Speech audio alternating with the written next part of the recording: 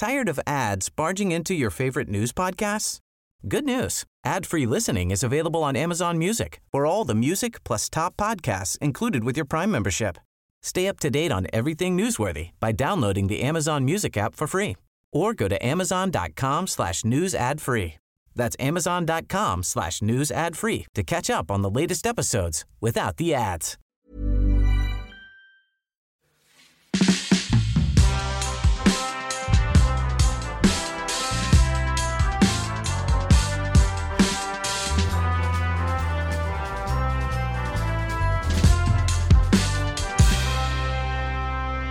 Till vardags känner vi honom som ordförande för Socialdemokraternas ungdomsförbund SSU. En post han har haft sedan augusti 2015.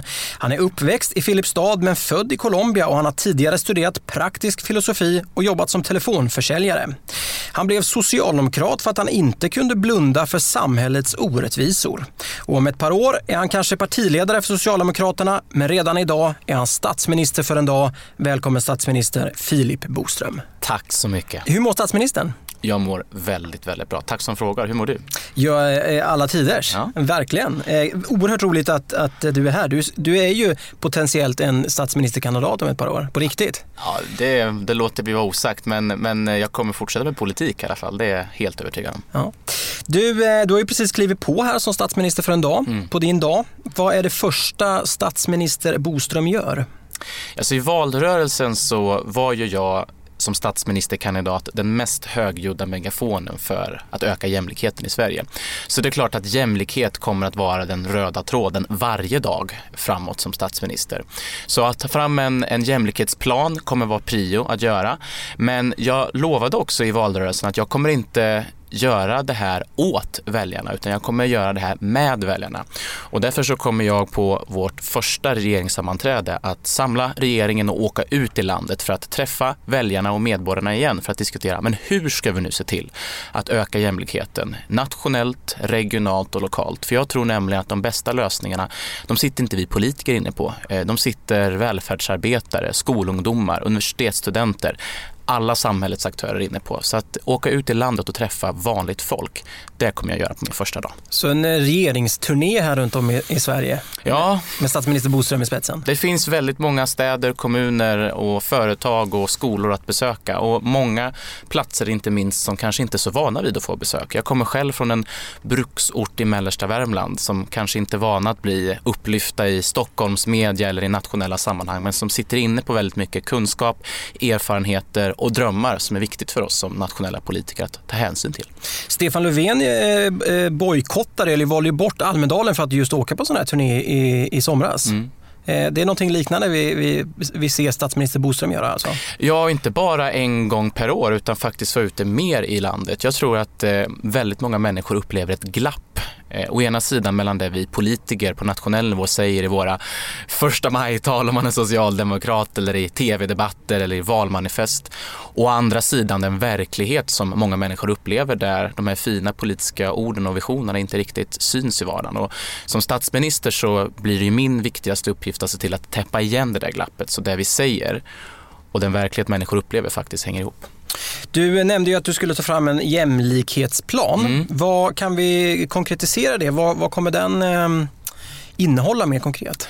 Ja, jag som statsminister tycker jag att det är viktigt att kunna blicka längre och tänka större. Ofta så är vi duktiga på att antingen vara så superutopiska och prata om det jämlika, klasslösa, fria samhället liksom. Nästan så det är svårt att nudda vid. Eller så är vi nere i syltburken och bara pratar staplar, diagram och liksom någon reform hit och dit. Och jag tror att många människor drömmer om någonting däremellan, alltså mellan vision och verklighet. Så att i valrörelsen så pratade jag som statsminister och vårt regeringsalternativ om ett jämlikhetslöfte för Sverige. Som innebär att vi inom en generation ska utradera klyftorna i skolan, på arbets- och bostadsmarknaden. Vi vet ju att Sverige är ett av världens bästa länder, men fortfarande är det väldigt många som inte har chans och möjlighet och känner framtidstro. Därför att man inte har helt enkelt de praktiska förutsättningarna att utveckla sig och sitt liv. Och genom att sätta sånt löfte som sträcker sig lite längre än en budgetperiod men som inte är 100 år bort, så vill vi visa Sveriges unga att framtiden faktiskt är värd att längta till. Så ett jämlikhetslöfte som innebär att man utraderar klyftorna i skolan, på arbetsmarknaden, på bostadsmarknaden inom en generation. Dit ska vi gå. Det är 10-15 år då? Ja, 20 år. 20 Jag har några år på mig. Och det innebär ju att så här, det här kommer ju inte ske via ett beslut i regeringen. Det kommer inte ske med en budget. Det kommer ske steg för steg, reform för reform, seger för seger. Precis på det sätt som vi har byggt det här fantastiska landet tidigare. Så ska vi fortsätta bygga. Men vi ska sätta en tidsram, vi ska sätta en offensiv ambition. Så svenska folket vet att om jag då, Filip Botström, får fortsätta att vara statsminister, ja då kommer vi beta av de här viktiga reformerna och för att bryta de här orättvisorna som vi ser för att nå ett jämlikt samhälle senast inom en generation. Den här visionen, du pratar 20-årsplan då som det här blir. Varför hör man det så sällan i politiken då, tror du? Jag tror att väldigt många politiker känner sig jagade att leverera på en gång. Vi lever i ett sånt klimat. Ta media som inte minst är pådrivande, men jag tror också vi själva som politiker ibland skapar orimliga förväntningar och kanske löften som är svåra i praktiken att genomföra. Det går inte att bygga och förändra ett helt samhälle på 4 år eller med en budget som sagt, utan det krävs mer långsiktighet och då krävs det politiker som vågar tänka långsiktigt, ha is i magen. Och därför så skulle jag väl vilja ha politiker som vågar som sagt tänka större, blicka lite längre, prata mer om varför och inte bara direkt handla i därför. Jag skulle liksom som statsminister vilja prata mer om värderingar, människors oro, människors drömmar, så att man får tillbaka den nerven och känslan som jag tror att väldigt många människor saknar idag av dagens politiker. Om vi skulle prata mer om det, då skulle vi ha tid också att kunna blicka längre och inte känna oss så stressade att leverera lösningar på en gång. Och varför är det ingen politiker som vågar göra det, tror du då? Nej, men jag tror som sagt att många känner sig stressade att leverera saker i nästa budget. Många vill ju bli omvalda såklart. Men vi behöver politiker som vågar säga att jag kommer, om jag får fortsätta förtroendet, att leverera det här. Men vissa saker kommer att ta tid. Det är klart vi kan satsa pengar på skolan, vi kan se till att fler unga kommer i jobb. Vissa saker tar inte jättelång tid. Men ska man förändra ett samhälle i grunden, ska man öka jämlikheten för alla, ja då krävs det mer än ett par år. Du, om vi ska bli ännu mer konkreta då, hur minskar vi klyftorna? I skola, på arbetsmarknad och i vården då? Ja. Det var de 3 du nämnde. Ja, men och du kommer märka det sen när jag presenterar min regeringskonstellation. Men jag tror ju att skolan framförallt är den kanske enskilt viktigaste pusselbiten för att öka ett jämlikt samhälle. Man brukar ju säga att framtidens tillväxt börjar med barnens uppväxt, och så är det i någon mening. Klassklyftorna cementeras idag redan i tidig ålder och det blir allt viktigare var du kommer ifrån, hur du ser ut och vad dina föräldrar har för tjocklek på plånboken för dina möjligheter att lyckas i skolan. Så att skapa en jämlik kunskapsskola i världsklass där alla barn, inte bara några, utan alla får samma jämlika förutsättningar att lyckas, att utvecklas, att pushas. Det kommer vara den absolut viktigaste uppgiften i det här jämlikhetslöftet. Den andra delen handlar ju om att både skapa fler jobb såklart. Jobb är grunden för det samhälle vi vill bygga. Men också skapa trygga jobb. Vi vet ju, och jag som statsminister vet ju att över hälften av alla de jobb som unga har, 50%, är otrygga. Otrygga anställningar, vilket innebär att man kanske får ett jobb, man kanske sliter ut sig, ändå inte känner frihet för man kan inte spara ihop de där pengarna som krävs för att kunna resa eller flytta. Och därför så kommer den här regeringen inte bara fokusera på som sagt att skapa fler jobb, utan också trygga jobb med schyssta anställningar och rimliga förutsättningar att kunna planera sitt liv och sin framtid. Mm. Du, om vi tittar framåt då, visionen för Sverige, statsminister Botströms vision, hur ser den ut? Jag vill se ett Sverige som vågar blicka längre och tänka större. Jag vill driva en politik lokalt, regionalt och nationellt som gör framtiden värd att längta till för alla barn och unga i Sverige. Hur gör vi det då? Ja, jämlikhetslöftet har jag nämnt innan. Det är en viktig pusselbit såklart i det här. Men sen så handlar det om att driva som sagt en politik som tar fokus på den oro och de drömmar som människor har. Jag är ganska allergisk mot politiker som talar om människor istället för med människor. Och jag tycker att det är dags för politiker att faktiskt, som jag sa, åka ut i landet, prata med människor på riktigt. Och därför har jag sagt att vår regering, det ska vara verklighetssynens regering. Vi ska inte ducka eller blunda för orättvisorna, utan vi ska ta tag i dem, vi ska se dem och vi ska hantera dem var än de dyker upp och hur de än ser ut. Jag tror att det är någonting som efterfrågas bland svenska folket. Politiker som faktiskt vågar se verkligheten som den är och som också vågar ta tag i utmaningarna på riktigt och inte bara snackar utan faktiskt gör. Du är ju själv från Filipstad, en arbetarort, sa du, från mellersta, djupaste Värmland kanske man ska säga. Landsbygden är ju för många en viktig fråga. Hur ska vi få med landsbygden på tåget? Nej, men det är lättare sagt än gjort, men jag tror att en utmaning, jag tror jag nämnde inledningsvis, är också glappet. Alltså glappet mellan det vi säger här i Stockholm och den verklighet som många ute i bruksorten där jag kommer ifrån upplever. Och då handlar det om att se att ska vi bygga ett jämlikt samhälle, ja då ska vi inte bara fördela våra resurser bättre och mer rättvist mellan fattig och rik, utan också mellan storstad och land.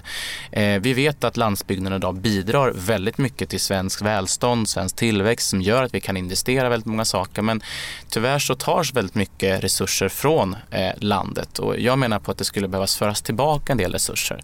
Oavsett var man bor så ska man ju veta att man kan garanteras en bra skolgång för sina barn, en schysst välfärd som finns där när man behöver den, och jobb såklart man kan gå till varje dag. Och då krävs det en politik som omfördelar, som sagt, inte bara mellan fattig och rika personer utan också mellan storstad och landsbygd. Varför fastnar vi i Stockholmsdebatten då, i den politiska sfären? Jag tror att vi i Stockholm ofta fastnar i Stockholmsdebatten, men jag kan garantera det att det finns väldigt mycket debatt, finns väldigt mycket diskussioner och förväntningar och drömmar runt omkring i hela Sverige. Och när jag som i min vanliga roll som SSU-ordförande och min nya roll här nu då, som statsminister reser runt, så märker jag att det finns väldigt, väldigt mycket mer angelägna saker att ta tag i från politiken än bara det som diskuteras på Södermalm i Stockholm. Nämn en. Ja, men det är ju att se till att välfärden faktiskt finns och funkar på riktigt. Vi har ju idag ett system där vi säger från politikens sida att man ska kunna leva i hela Sverige. Hela Sverige ska leva, säger vi. Samtidigt som väldigt många i Sverige upplever att det där inte går. Det stämmer inte överens med vardagen. Därför Arbetsförmedlingen lägger ner, därför att företagen flyttar ut, därför att matbutiken kanske hotar med nedläggning. Och ska man kunna bo och leva i hela Sverige och känna framtidshopp oavsett var, ja, men då måste vi från politikens håll se att det finns tillräckligt med resurser, tillräckligt med bra verktyg för att välfärden, för att skolan, för att arbetsplatserna också kan finnas kvar ute i hela landet. Hur kommer jag tillbaka? Hur gör vi det då? Ja, men jag tror att det väldigt mycket handlar om resurser. Vi har ju aldrig som samhälle varit rikare än vad vi är idag. Vi har mer pengar än någonsin. Vi har en urstark ekonomi. Vi har BNP-rekord. Vi har sysselsättningsrekord. Alltså, vi har väldigt många goda förutsättningar. Det vi från politikens håll nu behöver göra, det är att fördela de här rikedomarna på ett bra, smart och rättvist sätt. Och då kan vi se till att man också i Filipstad ska kunna bo kvar, ska kunna ha schysst välfärd, man ska kunna flytta hemifrån, man ska kunna skapa sig en framtid och få jobb och allt det där. Så att jag tror att det handlar om hur vi fördelar våra resurser. Klassisk socialdemokrati i grunden. Mm-hmm. Du, om vi tittar på hur vi ska få fram det här jämlikhetslöftet då, så behöver man ju ha sin regering. Vi har varit inne på den. Ja. Hur ser den ut?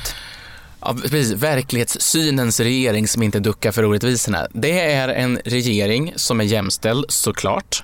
Men det är också en regering med väldigt många unga. Jag upplever att unga i dagens samhälle lite grann tas för given, ställs åt sidan, oftast kommer i andra hand. Och när man pratar om unga så pratar man just om unga och sällan med unga. Så därför har jag valt att bara lyfta in unga personer i min regering. Och jag vet att det finns väldigt mycket kraft i det unga civilsamhället i Sverige. Så de personer jag har plockat in i min regering, vi är totalt sett 6 personer, det är personer som är driftiga, kunniga och duktiga inom det unga civilsamhället. Och i tider av oro och osäkerhet i omvärlden så tänkte jag ska börja med att annonsa min utrikesminister. Håll i er nu, svenska. Håll i er nu. Ja. Då är det Rosaline Marbina som har bakgrund i Utrikespolitiska förbundet och LSU. Hon är en riktig riktig internationalist som tror på solidaritet och som brinner för att göra EU mer folkligt, EU mer socialt, EU mer anpassat för de utmaningar som vi står inför. Och hon kommer få i sin roll som utrikesminister såklart också ansvar för att biståndet ska öka, svensk biståndspolitik ska stärkas för att vi ska fortsätta vår nedrustningsagenda, inte helt oviktigt i tider av där både stormakter och galna diktaturer skramlar med kärnvapen, men hon kommer också få göra en av de absolut viktigaste sakerna som vår ungdomsgeneration står inför, nämligen genomföra Agenda 2030, alltså FNs nya hållbarhetsmål som handlar om hur vi ska kunna få ett socialt, ekologiskt och ekonomiskt hållbart samhälle. Så det kommer hon få göra. Om vi håller oss fast vid EU så har EU haft det lite kämpigt de sista åren. Kanske även också i Sverige. Vad ska vi göra för att fästa EUs roll? För att göra det lite hett igen? Jag tror att väldigt många upplever att EU framförallt har satt kortsiktiga vinstintressen, företag i huvudcentrum och har glömt de sociala dimensionerna som jag tror de flesta människor tycker att EU ska fungera för. Kollar man på ekonomisk ojämlikhet, klimatförändringar, migration, alltså skattefusk, terror, väldigt många frågor som jag tror att många människor vill att EU ska hantera, så kan man ju bara konstatera att EU inte har lyckats tillräckligt väl, utan det har varit allt för mycket fokus på kortsiktiga marknadsintressen. Så att min regering ska ju se till att lyfta de sociala dimensionerna. Hur ser man till att vi skapar ett EU som hänger ihop, där alla människor kan lyftas och känna framtidstro? Och det är en sån viktig sak som Rosaline Marbina då ska syssla med. Vi går vidare.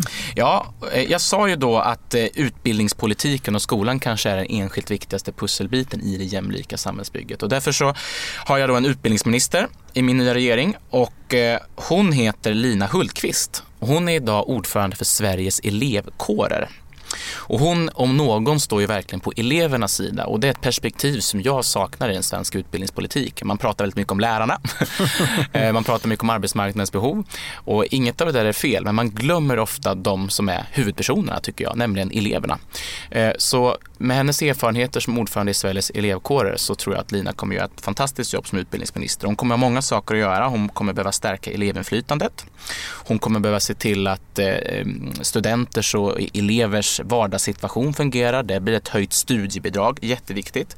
Hon kommer behöva se över betygssystemet som idag är både orättvist och svårt och krångligt och som stressar väldigt många elever. Och inte minst, apropå stress, så kommer hon behöva ta tag i den psykiska ohälsan som inte bara är ett hot mot enskilda individer utan faktiskt påverkar elevers möjlighet att klara skolan och därigenom möjlighet att vara med och utveckla samhället. Så hon kommer ha jättestora utmaningar, men den första utmaningen hon kommer få ta tag i, det är ett av våra stora vallöften. Nämligen att införa ett integrerande skolval. Idag har vi ett skolvalssystem som sorterar elever och som gör att barn från olika bakgrund med olika erfarenheter inte möts. Hon ska se till att vi kan ha skolor där man kan välja vart man ska plugga, men där man ändå får möjlighet att möta andra barn och unga som man kanske annars inte skulle få möjlighet att göra. Så det blir den viktigaste reformen för vår nya utbildningsminister att ta tag i. Vi tittar vidare. Vi har några mer. Det här tycker jag är väldigt kul att plocka upp. Det här är faktiskt en SSU-are också som jag har plockat in i regeringen. Och han ska få bli arbetsmarknadsminister. Han heter Shanga Aziz. Och han är en av grundarna till UF-företaget Locker Room Talk som utsågs till årets UF-företag i Sverige. Och jag tror blev nummer 2 i Europa. Och de jobbar väldigt mycket med en affärsidé som handlar om att jobba bort machokulturen och sexistiska jargonger som finns i omklädningsrummen. Och det behöver vi också jobba med på svensk arbetsmarknad. Vi vet att det är väldigt många unga, inte minst, som utsätts för olika former av diskriminering. Så kan vi inte ha det i vårt Sverige, så det behöver han jobba med.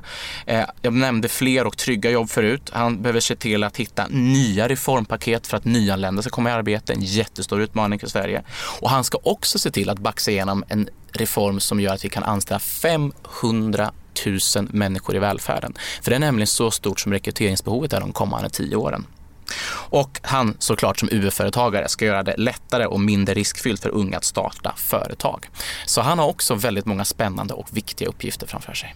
Det är en ansvarsfull post han får. Ja, det kan man säga. Och inte minst eftersom att vi vet att vår ungdomsgeneration kommer att behöva byta jobb kanske 7-8 gånger under vår tid. Och då handlar det ju om att se till att man kan utbilda sig. Det skulle ju Lina lösa. Men också se till att man kan skola på och bygga på sin kompetens under hela arbetslivet. Och det kommer Changa få syssla med sin roll som arbetsmarknadsminister. Sen har jag 2 till ministrar. Den ena då ska jag ju se till att vi kan bo någonstans. Vi har en bostadsminister och där har jag Charlotta Kjärdal som är ny ordförande för Sveriges förenade studentkår, SFS.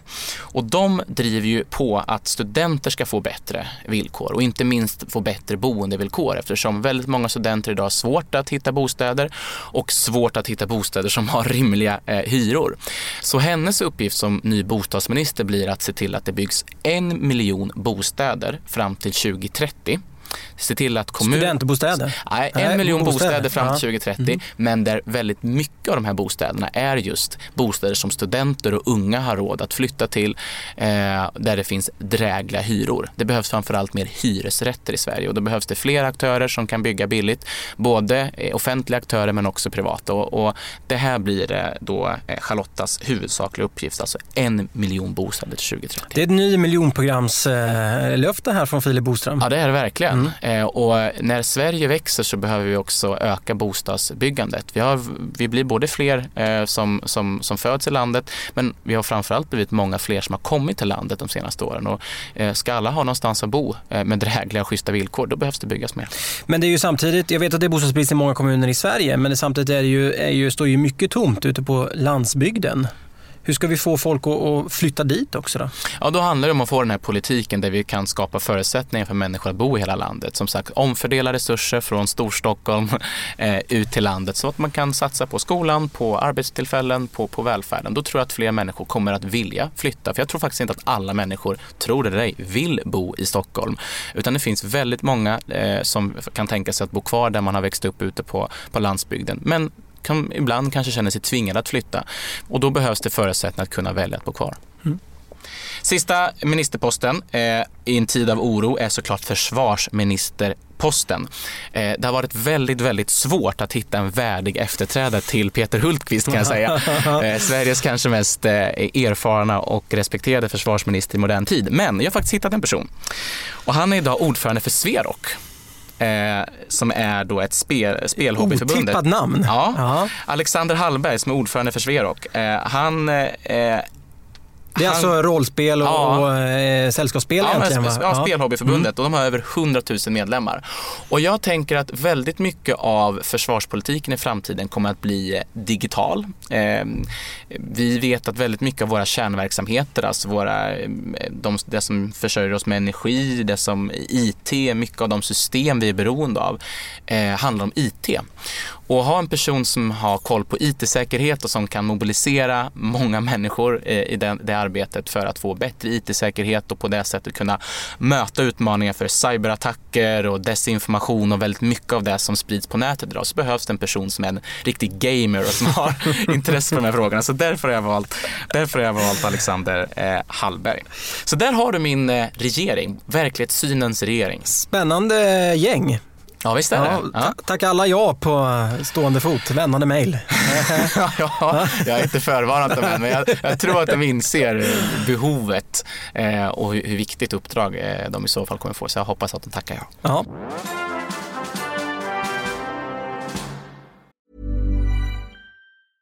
Hey, I'm Ryan Reynolds. Recently, I asked Mint Mobile's legal team if big wireless companies are allowed to raise prices due to inflation. They said yes. And then when I asked if raising prices technically violates those onerous 2-year contracts, they said, "What the f*** are you talking about, you insane Hollywood ass?" So to recap, we're cutting the price of Mint Unlimited from $30 a month to just $15 a month. Give it a try at mintmobile.com/switch. $45 up front for 3 months plus taxes and fees. Promo rate for new customers for limited time. Unlimited more than 40 gigabytes per month. Slows full terms at mintmobile.com. Tired of ads barging into your favorite news podcasts? Good news. Ad-free listening is available on Amazon Music for all the music plus top podcasts included with your Prime membership. Stay up to date on everything newsworthy by downloading the Amazon Music app for free or go to amazon.com/news ad free. That's amazon.com/news ad free to catch up on the latest episodes without the ads.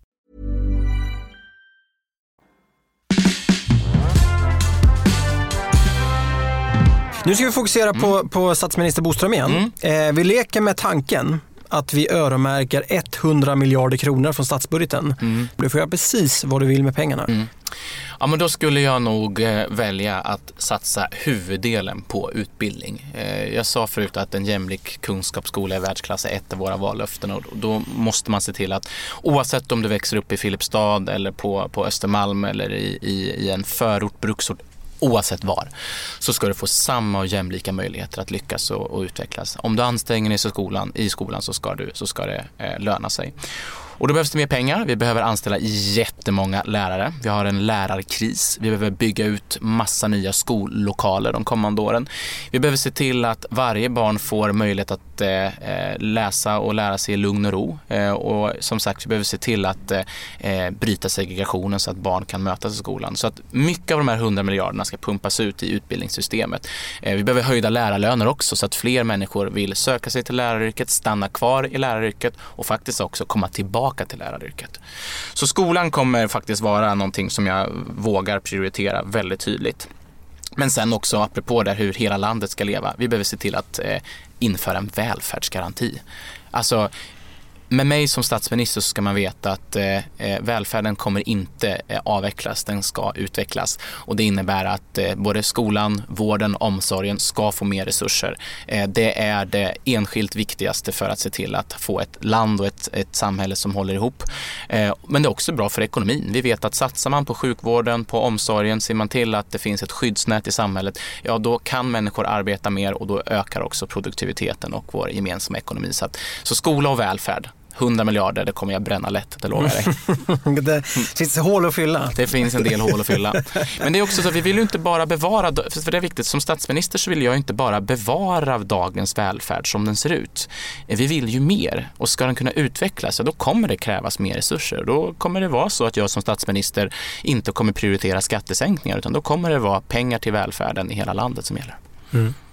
Du pratar som en sann socialdemokrat. Vilken tur. Ja, man känner igen sig. Men du är ju ordförande för SSU, Socialdemokraternas ungdomsförbund. Tror du att ni unga politiker är bättre på att prata visioner och sätta långsiktiga mål? Eller har du bara möjlighet att göra det nu? Förstår du min fråga? Ja, jag hoppas det, för vi är ju inte bundna på samma sätt av lagar, regler, budgettak och juridik och allt annat som gör att politik tar tid och politik är svårt, och politik är både det man vill men också det man kan. Men vi från ungdomspolitiken har ju friare ramar på det sättet, och det är ju någonting som jag tycker att vi både ska och faktiskt lyckas ganska bra med att nyttja. Vi kan tänka större, vi kan blicka längre och vi kan skapa framtidshopp på ett sätt som jag tror att de vuxna politikerna inte alltid kan, men som de skulle kanske försöka bli lite bättre på. Tror du att det kommer med den nya generationens politiker förändras, eller stöps även du in i samma ok av budget och juridik? Det är klart att budget och juridik kommer fortsatt vara viktigt, men jag hoppas att vår generations politiker kan bli bättre på att prata just om värderingar, om drömmar, om människors oro som man verkligen känner, snarare än att bara prata om liksom, skattesatser hit eller dit eller diagram och allt det där tekniska som lite grann ibland flyter över människors intresse. Så jag hoppas det. Och att du inte stöps in i samma fåra. Nej, men det tror jag det är så svårt att svara på, men det är klart att jag som i min roll som SSU-ordförande då i verkliga liv och i min då fiktiva roll här som statsminister är ju väldigt mån om att inte tappa det där. Vad är visionen? Vad är målet? Vem är jag? Vart kommer jag ifrån? Jag präglas ju väldigt mycket av mina erfarenheter. Jag menar, jag är uppväxt som sagt i en bruksort i mellersta Värmland. Jag är liksom adopterad, mörkhyad, jag är öppet homosexuell och liksom har fått utstå diskriminering under min uppväxt. Och det är klart att de erfarenheterna har ju format mig. Och som politiker är det jätteviktigt att inte särkoppla det där, utan erfarenheterna formar oss.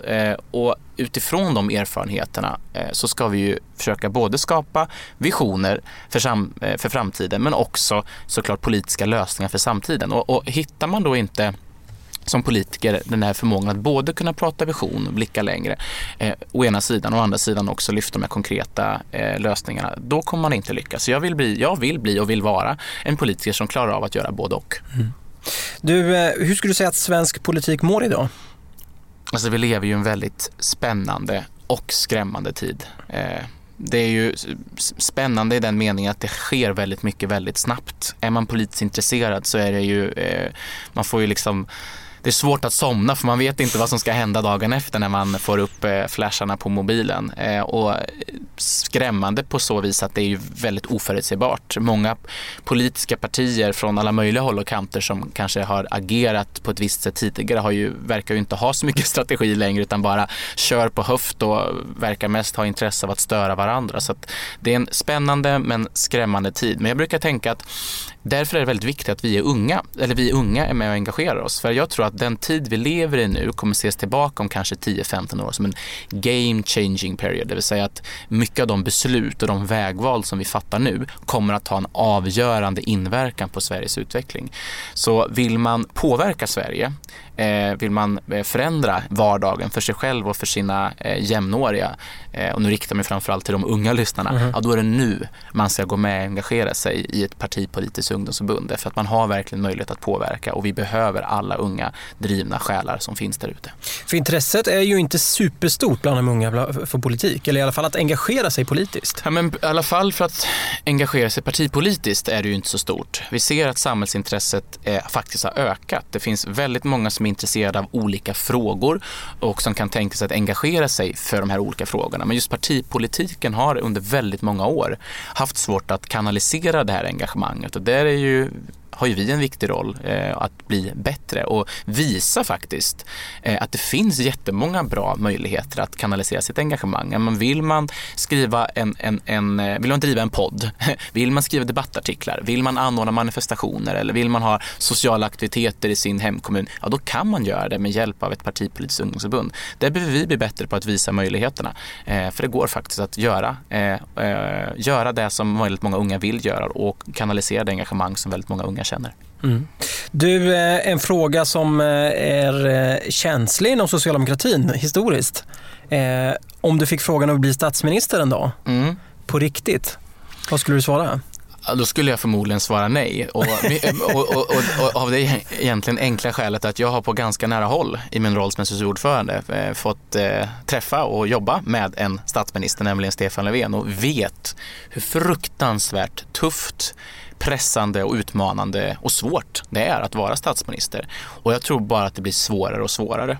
Och jag tror att jag skulle vilja hålla på med politik i någon form framöver. Jag är ett politiskt djur, eller jag har politiken som kall.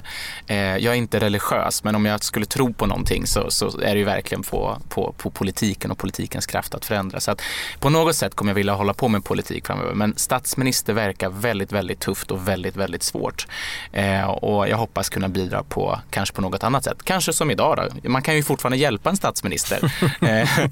Men det kan man göra på andra sätt än att vara minister själv. Säger du det för att du är socialdemokrat eller säger du det för att du faktiskt inte vill bli? Jag säger det av självbevarelsedrift, för jag vet hur tufft det är att hålla på med politik. Jag är blott en SSU-ordförande idag. Man själv fått uppleva hur tufft och utmanande det kan vara att vara offentlig person, stå under ständig bevakning och kritik från inte minst de politiska motståndarna. Och det där klarar man av att göra en period, men jag tror att det skulle vara svårt för mig i alla fall att vara heltidspolitiker under stora delar av mitt liv. Jag skulle vilja testa på andra saker.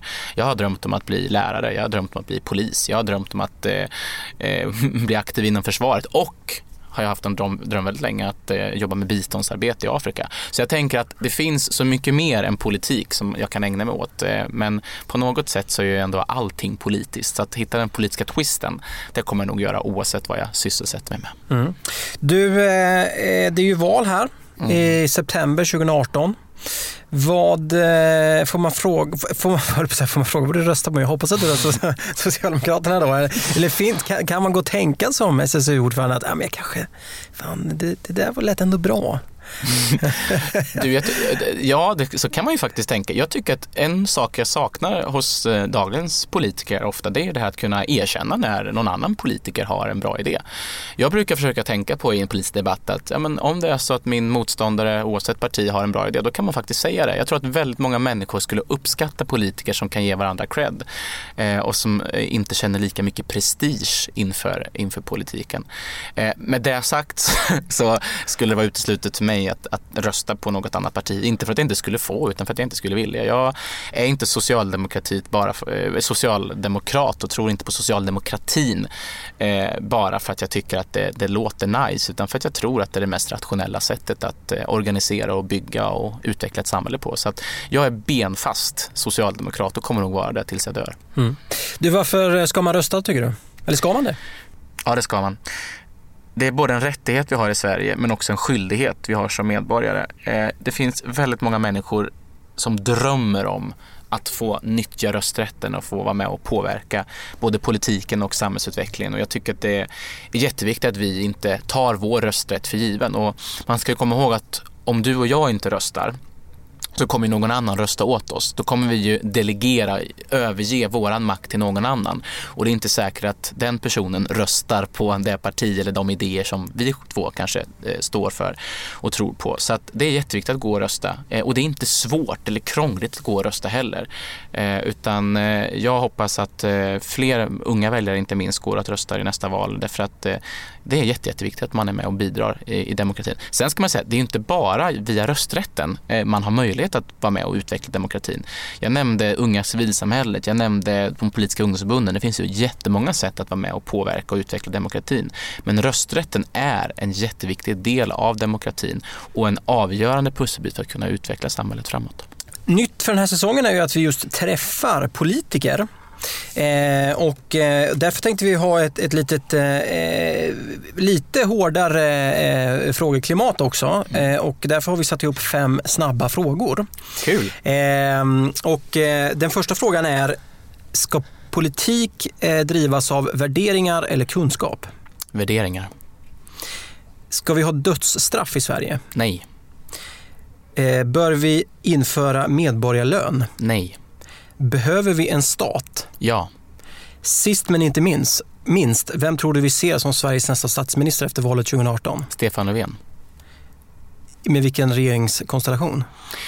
Ja, det återstår ju att se, apropå att väljarna måste använda sin rösträtt. Men jag hoppas, det kan jag ärligt säga, att jag hoppas att vi får en bredare regeringskonstellation efter nästa val. Jag tror att de flesta inser, oavsett vad man tycker, att vi behöver en regering som har parlamentariska förutsättningar att kunna genomföra sin politik. Och jag, för min del, som SSU-ordförande, utesluter egentligen bara Sverigedemokraterna och Moderaterna i den regeringskonstellationen. Men jag tycker att Stefan Löfven har alla anledning att se över om det finns andra partier man kan samarbeta med.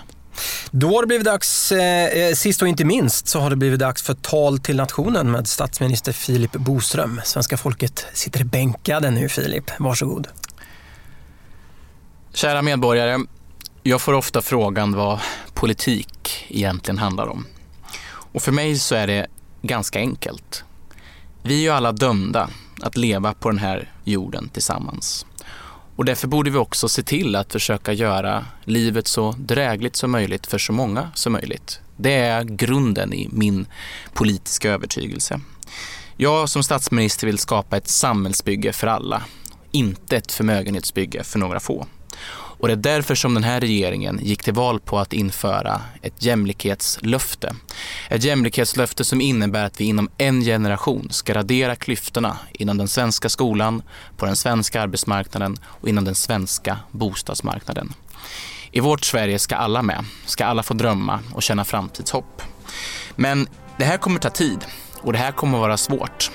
Ingen enskild budget i världen kommer att kunna lösa alla de utmaningar som Sverige står inför. Men steg för steg, reform för reform, seger för seger kommer vi att hantera och lösa de utmaningar och den oro som väldigt många människor känner idag. Men den här regeringen kommer inte att göra det åt svenska folket. Vi kommer göra det med svenska folket. För varje generation människor behöver själva vara med och forma sin framtid och skriva sin historia. Nu är det dags för oss att göra det tillsammans. Statsminister Filip Botström, stort tack för att du tog dig tid. Tack så mycket. Tack för att du har lyssnat. Anders Nyberg heter jag och vi som har producerat den här podden, det är jag, Sofie Lundmark och Patrik Eriksson. Följ oss gärna på Instagram för det senaste om podden. Nästa vecka är vi tillbaka med en ny statsminister. Missa inte det. Ha en fin dag. Tired of ads barging into your favorite news podcasts? Good news. Ad-free listening is available on Amazon Music for all the music plus top podcasts included with your Prime membership. Stay up to date on everything newsworthy by downloading the Amazon Music app for free or go to amazon.com/news ad free. That's amazon.com/news ad free to catch up on the latest episodes without the ads.